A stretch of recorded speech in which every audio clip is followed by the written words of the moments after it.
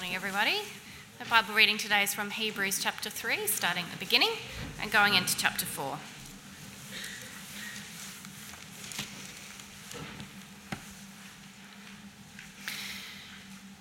Therefore, holy brothers and sisters who share in the heavenly calling, fix your thoughts on Jesus, whom we acknowledge as our apostle and high priest. He was faithful to the one who appointed him, just as Moses was faithful in all God's house. Jesus has been found worthy of greater honour than Moses, just as the builder of a house has greater honour than the house itself. For every house is built by someone, but God is the builder of everything. Moses was faithful as a servant in all God's house, bearing witness to what would be spoken to God in the future. But Christ is faithful as the Son over God's house. And we are his house, if indeed we hold firmly to our confidence and the hope in which we glory. So as the Holy Spirit says, today, if you hear his voice, do not harden your hearts as you did in the rebellion during the time of testing in the wilderness, where your ancestors tested and tried me, though for 40 years they saw what I did. That is why I was angry with that generation. I said, their hearts are always going astray, and they have not known my ways. So I declared on oath in my anger, they shall never enter my rest. See to it, brothers and sisters, that none of you has a sinful, unbelieving heart that turns away from the living God. But encourage each other daily, as long as it is called today, so that none of you may be hardened by sin's deceitfulness. We have come to share in Christ, if indeed we hold our original conviction firmly to the very end. As has just been said, today, if you hear his voice, do not harden your hearts as you did in the rebellion. Who were they who heard and rebelled? Were they not all those Moses led out of Egypt? And with whom was he angry for 40 years? Was it not with those who sinned, whose bodies perished in the wilderness? And to whom did God swear that they would never enter his rest, if not to those who disobeyed? So we see that they were not able to enter because of their unbelief. Therefore, since the promise of entering his rest still stands, let us be careful that none of you will be found to have fallen short of it. For we have also had the good news proclaimed to us, just as they did. But the message they heard was of no value to them, because they did not share the faith of those who obeyed. Now we who have believed enter that rest. Just as God has said, so I declared on oath in my anger, they shall never enter my rest. And yet his works have been finished since the creation of the world. For somewhere he's spoken about the seventh day in these words, on the seventh day, God rested from all his works. And again in the passage above, he says, they shall never enter my rest. Therefore, since it remains for some to enter that rest, and since those who formerly had the good news proclaimed to them did not go in because of their disobedience, God again set a certain day, calling it today. This he did when a long time later he spoke through David, as in the passage already quoted, today, if you hear his voice, do not harden your hearts. For if Joshua had given them rest, God would not have spoken later about another day. There remains then a Sabbath rest for the people of God. For anyone who enters God's rest also rests from their works, just as God did from his. Let us therefore make every effort to enter that rest, so that no one will perish by following their example of disobedience. For the word of God is alive and active, sharper than any double-edged sword. It penetrates even to dividing soul and spirit, joints and marrow. It judges the thoughts and attitudes of the heart. Nothing in all creation is hidden from God's sight. Everything is uncovered and laid bare before the eyes of him to whom we must give account.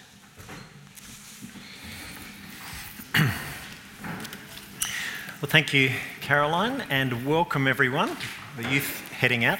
I'm going to lead us in prayer. Let's pray.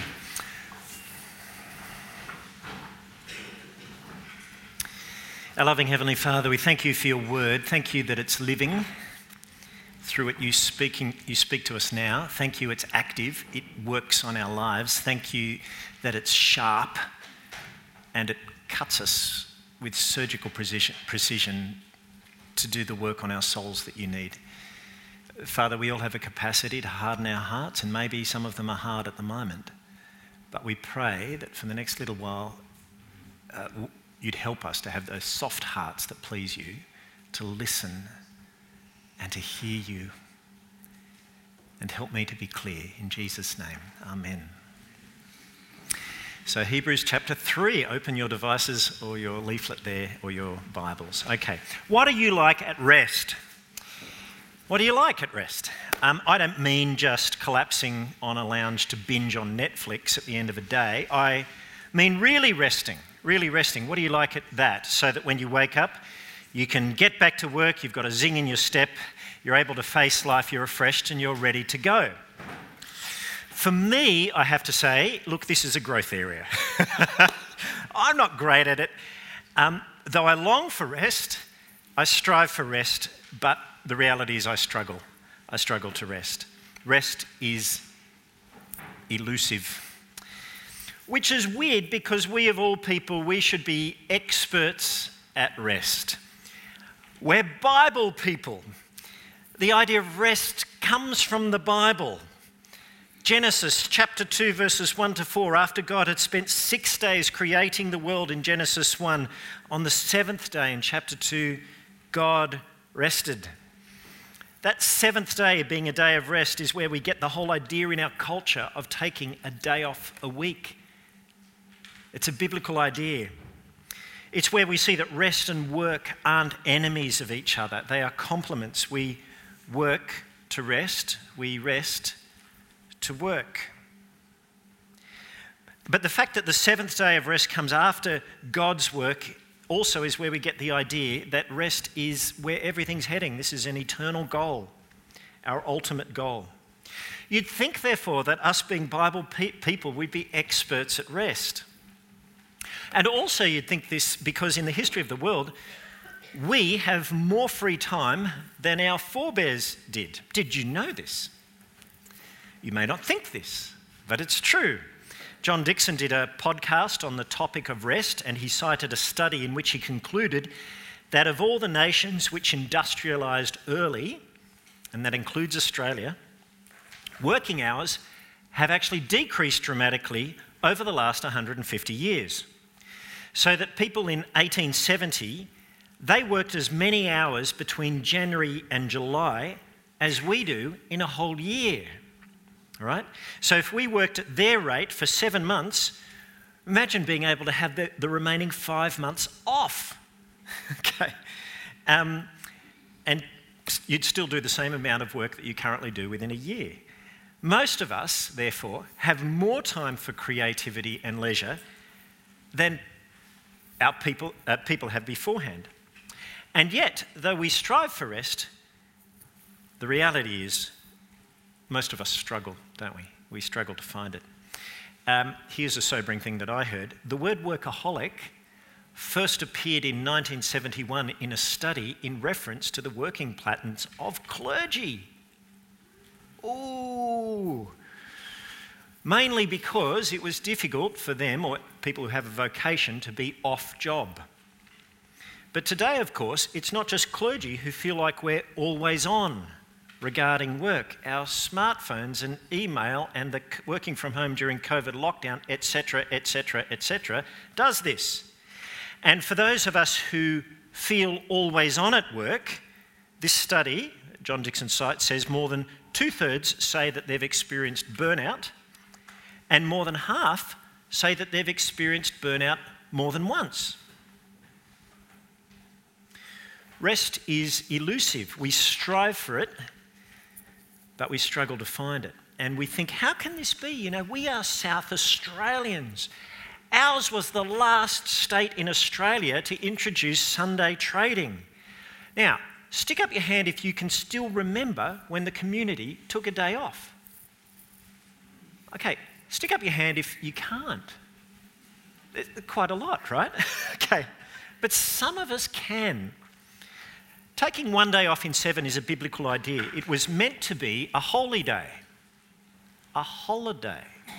That's where the word comes from. A chance to recreate. That's where recreation comes from. And in the Bible, this pattern of taking one day off in 7 as something embedded into the rhythm of our lives wasn't just meant to be an end in itself, but in fact a pointer to something greater, something ultimate, to enjoying an even better rest, an eternal rest that we were made for, a rest with Christ himself. That's what Hebrews chapters 3 and 4 are all about. The twist is that there's a connection between resting now properly as God intended and making it into our eternal rest with Jesus. Those things aren't disconnected. How are they connected? What's the nature of the connection? We are going to see. But these chapters are going to tell us 3 things we need to do, and then at the end, 4 quick helps as to how to do them, so as to make sure we make it into that better rest. The first thing is, we're told immediately, straight up, chapter 3, verse 1, is to fix our thoughts on Jesus, greater than Moses, and he is always faithful. This is where we need to start when we think about this. The topic is, how do we get to our heavenly rest? Realising that not everyone does. Well, the rest of the passage is going to really focus on things that we need to do, but the first thing, the place to start, is to fix our thoughts on Jesus and what he has done. That's where we do need to start. Last week we heard that he's the pioneer of our salvation, our trailblazing hero. He not only wins us salvation, but he forges a way for us to follow him. Fix your thoughts on Jesus, who secures your salvation and opens up the way for you to follow. This says, fix your thoughts on Jesus, our apostle. He's the one who reveals God like no one else can. He is God's majestic Son. Fix your thoughts on Jesus, who speaks God into your life. Fix your thoughts on Jesus, the high priest of our confession. And we remember from last week, as high priest, he's offered himself on the cross. He's made full atonement for us. What a relief, okay? And not only that, but he is our high priest in heaven now. He lives in heaven. He's still our high priest. He is representing us to the Father. He is providing help to those who call on him in times of need. He's providing grace whenever we need it. It's likely that none of the original recipients of this letter, called to the Hebrews, Jewish Christians, actually ever met Jesus in person. Like us, they were. But chances are that because they were Jewish, the person that they most readily identified as their natural figurehead and leader was Moses. He was, the one that they would have been that was talked about in their household since they grew up. Moses is a great guy. Leader of ancient Israel, the one, of course, who led them out of slavery in Egypt, and then who travelled with them for 40 years of wandering in the desert wilderness. And you read the accounts, he was an exceptionally godly man. And there's only 1 or 2 moments in his life which deviate from that, but essentially he was a man faithful to God right throughout his life. You could do a lot worse than follow Moses. He's a wonderful guy. And the writer wants to say, Moses, great though he was, well, don't give up on Jesus, because Jesus is actually greater than even he. Now, of course, Moses is worthy of great honour. He's faithful as a servant in God's house. But Jesus, he's worthy of greater honour. He is faithful as the son who will inherit all of God's house. He's the one, in fact, who builds God's house. And guess what, says the writer? And here's a first sort of mental trip. He says, and we are that house.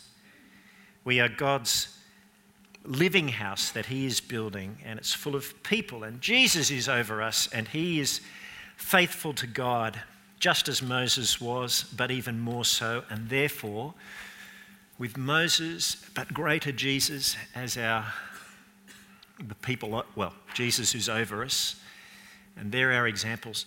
The idea is for us also to be faithful to God, just as they have been. Jesus was ever faithful to God. He won us a place with God. He's opened up the way for us to follow him in being faithful. And when we fail, praise God, he, our high priest, he's won us salvation. Fix your thoughts on Jesus. He is our confidence. Now, we need to bear that in mind, because not everyone who formally calls themselves one of God's children, a Christian, keeps going, do they? We all know people who've begun, but who have given up. And, you can get caught up thinking about them. And then that can breed some insecurity and fear. And you can wonder, well, will that be me? And then you can read, for example, the parable of the soils, or the sower in Mark 4. Will I be like the rocky soil or the shallow soil? Will I wither because I have no root when trouble or persecution comes? Will I be like the one who ends up getting my life choked out by the weeds, by the worries of life, the deceitfulness of wealth? And that can shake us. And then we can come to a verse like Hebrews 3 verse 6. Have a look there. We can look at the if statement. We are his house if we hold firmly. And we can think, well, it's all up to me. And I'm not sure that I really can hold on that firmly. But that's why the writer says, first of all, you've got to fix your eyes on Jesus. Count everything he's done for you. It's not about you, it's about him. Don't take your eyes off Jesus. If you look at what verse 6 actually says, it actually speaks of our confidence that we have. It's not fear, it's confidence. And it also talks about our hope. And it doesn't mean hope as in wishful thinking, but a solid hope in which we glory. In other words, you could read verse 6 wrongly with doubt. We are his house if we hold firmly to our confidence. Bit grim. Or you could read it confidently, as it's meant to be read. And we are his house, if indeed we hold firmly to our confidence and the hope in which we glory, right? That's how we're meant to read it. Fixing our thoughts on Jesus enables us to hear God's words positively as a helpful exhortation.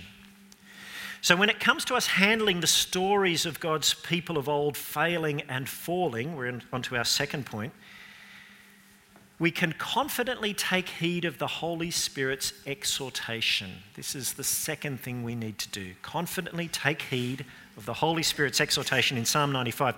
You'll see in Hebrews 3, if you've got it open, in verses 7 to 11, there is a quote from Psalm 95. And Psalm 95 itself tells the earlier story of that generation of Israelites who, after God wonderfully, miraculously rescued them from slavery in Egypt, they ended up perishing in the desert wilderness without ever failing to reach their rest in the promised land of Canaan.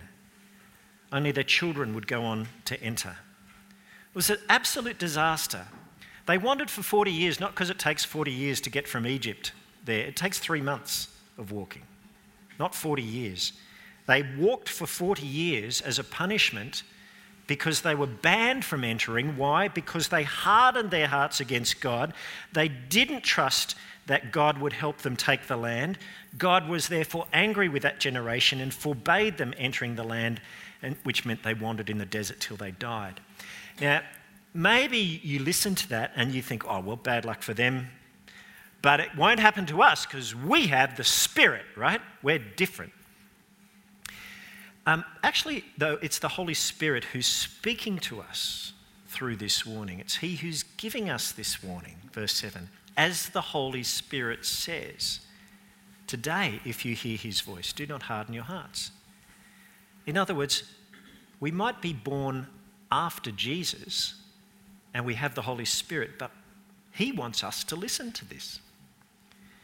So, should we be afraid? We could come to a verse like verse 14 we have come to share in Christ if indeed we hold our original conviction firmly to the very end, we could come to a verse like that and think that if clause sounds like you can't be sure. You know, I might be sticking with Jesus today, but who's to say I'm not going to falter later on? I just want to help you by being technical for just a moment, and please excuse me. That phrase, we have come to share in Christ, is in the perfect tense, if that means anything to you. What that means is, you have already come to share in Christ, you already share in Christ now, and you will already share in Christ in the future. It's perfect. It's really good. And that if clause, the bit after the if, is saying, if you're someone who shares in Christ, past, present, and yes, future, then of course this is what you'll do. You'll hold on to your original conviction firmly until the very end. So because this is who you are, and because that's what you'll do, the point is, do it. Okay? Those who do so will confidently take heed of what the Holy Spirit is saying to them in the warning from Psalm 95, the example of the Israelites perishing in the wilderness. They're not going to be the ones who perish. They're going to be the ones who listen to the Holy Spirit speaking to them. They're the ones who are going to have soft hearts, who will keep listening to God and keep taking his word seriously into their lives. Is that you? Is that you? Did you come to church today to listen to God? To what God's speaking to you? Or did you come to church to be entertained, or just because this is what you always do on a Sunday? We do need to keep checking ourselves, don't we? We need to take heed of what the Holy Spirit is saying to us. We need to listen to him when he says, do not harden your hearts against God. And we need to realise that that is said to us precisely because it's something that's not only theoretically possible, it's actually been done in the past. And that's why this example is given. We need to hear the Spirit exhorting us. And we need to do it together. Verse 12. See to it, brothers and sisters, that none of you has a sinful, unbelieving heart that turns away from the living God. Now, you need to be with one another to be able to do that. If you're watching online, this might be a little rebuke for you, because some of you can make it in, but you're not. You need to actually be here. Sorry. It says, now everyone else is feeling smug. Don't feel smug, right? It says, encourage one another daily, as long as it's called today. We're missing out on your encouragement, see? So that none of you may be hardened by sin's deceitfulness. That's why we need to meet in person with each other. And then when we do so, we need to be real with each other. You know, at home alone, we can think that we're doing okay, but the problem is we can actually be blind to the sin in our lives which we think isn't there, but which other people can see when we meet with them. You know, there have been times in my life when a caring brother or sister has brought to my attention in a spirit of love things which, because of my pride or ignorance, I just haven't seen. I just didn't know was there. But then when it's pointed out with gentleness and with concern and love, and then when I go home and eat some humble pie and think about it, actually I've seen that I really do need to change. We need each other, you know. And the thing about being deceived about sin in our life is we don't see it because we're deceived. And we need the humility to listen to one another who speak the truth in love with Bible open and taking care to take out of their own eye that plank first before they remove the speck in our own eye. You see, the danger of not listening, it's just not worth it. Verses 14 to 19 tell us we need to take the warning seriously. You know, who were those who heard and rebelled? Now, he's asking rhetorical questions to get us thinking and not to sort of just discount that previous example and write it off as just something irrelevant in history. Who were they who heard and rebelled? Were they not all those Moses led out of Egypt? He's saying that they had an experience of salvation directly, personally. They knew God's grace in their life. But that doesn't make you bulletproof from temptation. It doesn't give you a permanently soft heart towards God. Okay? And with whom was he angry for 40 years? Verse 17. Was it not with those who sinned, whose bodies perished in the wilderness? You know, in the letter of 1 John, he says there are some sins which lead to death. Not all sin does, but there are some. And I thought, isn't the punishment for all sin death? He's saying operationally in our lives, there are some sins which, if you persist in, will just cut you off from God. What is that? Jesus speaks about it, doesn't he? Blaspheming the Holy Spirit. What is that? It's the thought that we know better, that we do not need to hear God's voice, that we can persist in our own independent patterns. It's that sneering condescension to any possible word of correction, that refusal to heed God's word of correction or warning or reproof in our lives. If you don't repent and practice that daily, it will lead to us perishing. Verse 18, and to whom did God swear that they would never enter his rest, if not to those who disobeyed? So we see that they were not able to enter because of their unbelief. You know, some of us still in our heads might be struggling to work out how can we take a warning seriously but also be confident of our salvation? How do we do those two things? An illustration. When my kids were little, Narelle and I took them to the Blue Mountains west of Sydney, to Katoomba, to Echo Point, and probably you've been there. Echo Point, which looks out over the Jamison Valley, the second largest canyon in the world, second only to the Grand Canyon. You can go on a cliff-top walk from Echo Point to the Three Sisters, a rock formation, and the track goes very close to the cliff edge. So my girls were prone to running off and exploring, as kids will do, and I just had a serious word with them. I said, girls, you need to walk on the path. You must not go off the path. If you go off the path, you could easily fall, and let me tell you, if you fall, you will die. Was the warning true? Yes. Narelle, in fact, knows of a woman who did that on her honeymoon. Her boss's cousin's wife hopped over the fence pretending to slip and then fell to her death. Did the girls walk on the path thinking that they would perish? No. Were they confident that I would not let them perish? Yes. But part of their confidence was the fact that I had warned them so seriously. Got it? What they did, and this is the third thing we must do, what they did and what the Israelites failed to do, what we must do is they combined their fear with faith. Chapter 4, verse 1, therefore, since the promise of entering his rest still stands, let us be careful, literally, let us be afraid that none of you will have been found to have fallen short of it. Because even if we've begun with Christ, we still haven't entered that great eternal rest God has promised with us in Christ. Not yet. Verse 1, the promise of entering God's rest still stands. Or verse 6, it still remains for some to enter that rest. That's us. And in a weird parallel, we're in a similar situation to the Israelites in the wilderness when you think about it. I mean, think about what it was like for them. They could look back and they could see what God had done for them, the salvation that God had brought about in their life. They had a personal experience of it. And if you've come to Christ and have faith in him and know God's grace, that's true for you as well. But entering the promised land was still something to come. They still needed to get there. And they would have, but they didn't. Why not? Did they not have God's word? No, they had it. They, like us, had God's word. Verse 2, we've also had the good news proclaimed to us just as they did. So what was lacking?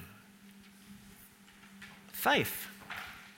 Now, apparently I scored points a few months back when I quoted Beyonce. Well, as George Michael, who is not the best Bible exegete, but on this matter he is spot on. As George Michael sang, you've got to have faith. That's what was wrong with the Israelites. They didn't trust God or his word about what he would do for them. Verse 2, the message they heard was of no value to them because they did not share the faith of those who obeyed.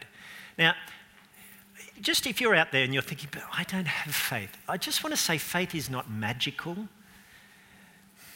It's a decision to put your trust in a spoken message, all right? It's a decision to come to God's words as his word to you and to believe that he is speaking to you words which, if you take to heart, will save you. Words which he's still speaking to us today. In fact, right now, he's speaking to us. You may have noticed how that word today keeps popping up in this passage and how Psalm 95 keeps on being quoted numerous times. I want to draw a timeline in front of you. Okay. At this end, you have God's words to the Israelites in the time of Moses, that he would be with them to enter the promised land to take possession of it. This is God speaking his word to the people of Moses in Moses' time in their day. They heard it, but they didn't believe it. Then move ahead 300 years to when King David pens Psalm 95 to the Israelites in his day, about 1000 BC. Verse 7, God set a certain day, calling it today, when a long time later he spoke through David, as in the passage already quoted, today if you hear his voice, do not harden your hearts. So God speaks the same word to his people in the time of David.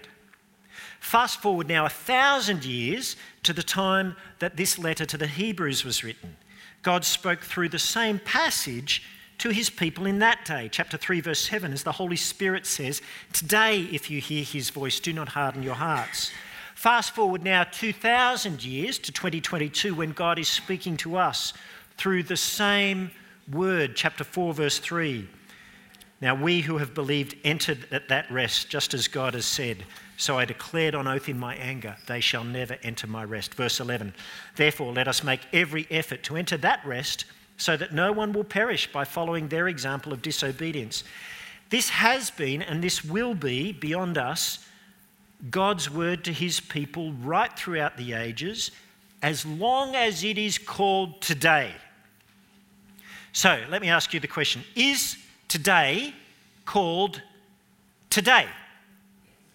Yes, I just called it that, which means God is still speaking to his people live today through that same word. Psalm 95 isn't just God's word to a previous generation only, it is God's word to our generation right now. Okay, let's pull the threads together. Rest is something that God has made us for. It's something he's planned for us, and bringing us into it is the reason he sent Jesus. What must we do? Fix our thoughts on Jesus. Confidently listen to the Holy Spirit's exhortation. Combine fear with faith.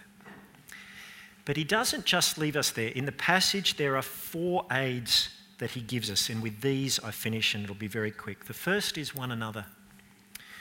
We need to meet with one another. We need to meet with brothers and sisters in Christ who are also on the journey with us. We need to meet with one another in the winter. We need to meet with one another in the summer. I could keep going. We need to meet with one another with whom we can be encouraged and encourage them. Mutual encouragement. People who, if it so happened that some of us had a sinful, unbelieving heart that were turning away from the living God, people who would have the love and maturity and grace to point it out and call us to repent and would even warn us kindly, lest we in our heart keep our hearts hard and fail to enter the rest that he's planned for us. We need one another. What it's saying is we cannot afford the option of just not meeting. We just can't do it. We are designed to meet with one another. That's how God keeps us on track, right? Secondly, the second aid is a weekly day off to focus on God. After talking about rest and entering God's rest and the eternal rest that God's taken us towards, in chapter 4, verse 9, the writer then says, there remains then a Sabbath rest for the people of God. Now, I have checked. This word isn't just a synonym for rest. It's a particular word which, beyond the Bible, means Sabbath observance. There remains a Sabbath observance, so one day off in 7 for the people of God. God is gifting us, he's advocating in the rhythm of our lives that we take off one day in 7 to rest. Now, I want to say this is not a legalistic requirement, and we would be wrong to come down like a ton of bricks on anyone who violates any little bit of it. Jesus told us in Mark chapter 2, and the references are on your outline, that the Sabbath is made for us, not us for the Sabbath. Okay, so it's a gift to us. We're not to be legalistically under it. Paul is clear that there is flexibility on the day in Romans chapter 14, but you have to be settled in the matter in your own mind. And he's extra clear in Colossians 2 that we are not to let people judge us on the issue. So we are not to be legalistic about it. The Sabbath is a gift given for our good. And it's there not to just use the time to dumb out on Netflix, but to focus on God. That's why the 4th commandment was given, the Sabbath commandment, so that people could reflect on God creating them and also God redeeming and saving them, and then where he was taking them. Now, therefore, let me ask you, do you take off one day in 7, particularly to allow yourself to be fed by God? I know it's tricky. You know, some of you, I'm looking, you've got families with little ones. They are on constant demand, right? And then, of course, you know, we're in a different working environment now where some of us are never off. The challenge will be in our lives to try and carve out time where we can allow ourselves to be fed by God and reflect with thanksgiving with him. Okay, it is God's gift to us, and it's there for us to use. We could help each other by trying to talk with one another about our particular challenges there and how this might work in our lives. The third aid is the Holy Spirit himself. The reason why God's word is relevant to each generation of his people is that the Holy Spirit not only inspired the words originally, but he is active and works through them. He continues to speak to each new generation of God's people through them. And you'll know the experience. You'll have opened your Bible at one point or come to church to hear a talk. You haven't necessarily expected much, but then something leaps out of the page or, you know, from the front into your life. God's word takes hold of you. It sort of penetrates. You feel like the message was written just for you. It hits you like like you've got a target painted on you and your life's changed.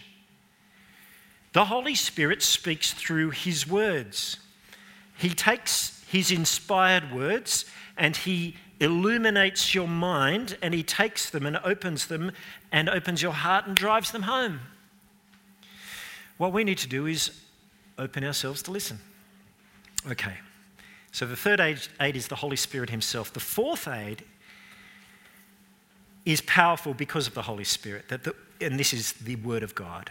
And it's with this that the passage closes, and it's with this that I close, and I'll just read it out.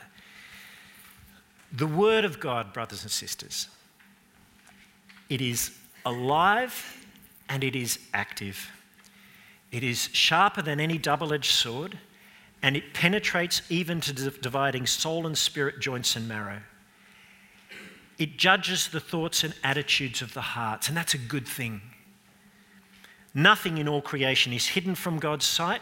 The sin that we are blind to, it opens us. We can think we're travelling okay. You open the Bible. Man, it keeps you honest. Everything is uncovered and laid bare before the eyes of him to whom we must give account. It is the fourth great aid. Let's pray. Father in heaven, thank you for this word of exhortation, really a word of warning, but a word of also encouragement, encouraging us to fix our eyes on Jesus, encouraging us to take heed of the Holy Spirit's warnings. And thank you for the aids there as well. And we pray, Heavenly Father, that we would make use of them. Help us to keep meeting. Help us to listen to one another. Help us to heed the Holy Spirit. Help us to open your word. And we pray this so that none of us would perish, but we'd all live out that confidence and hope to the very end that you've given us in Jesus. Amen.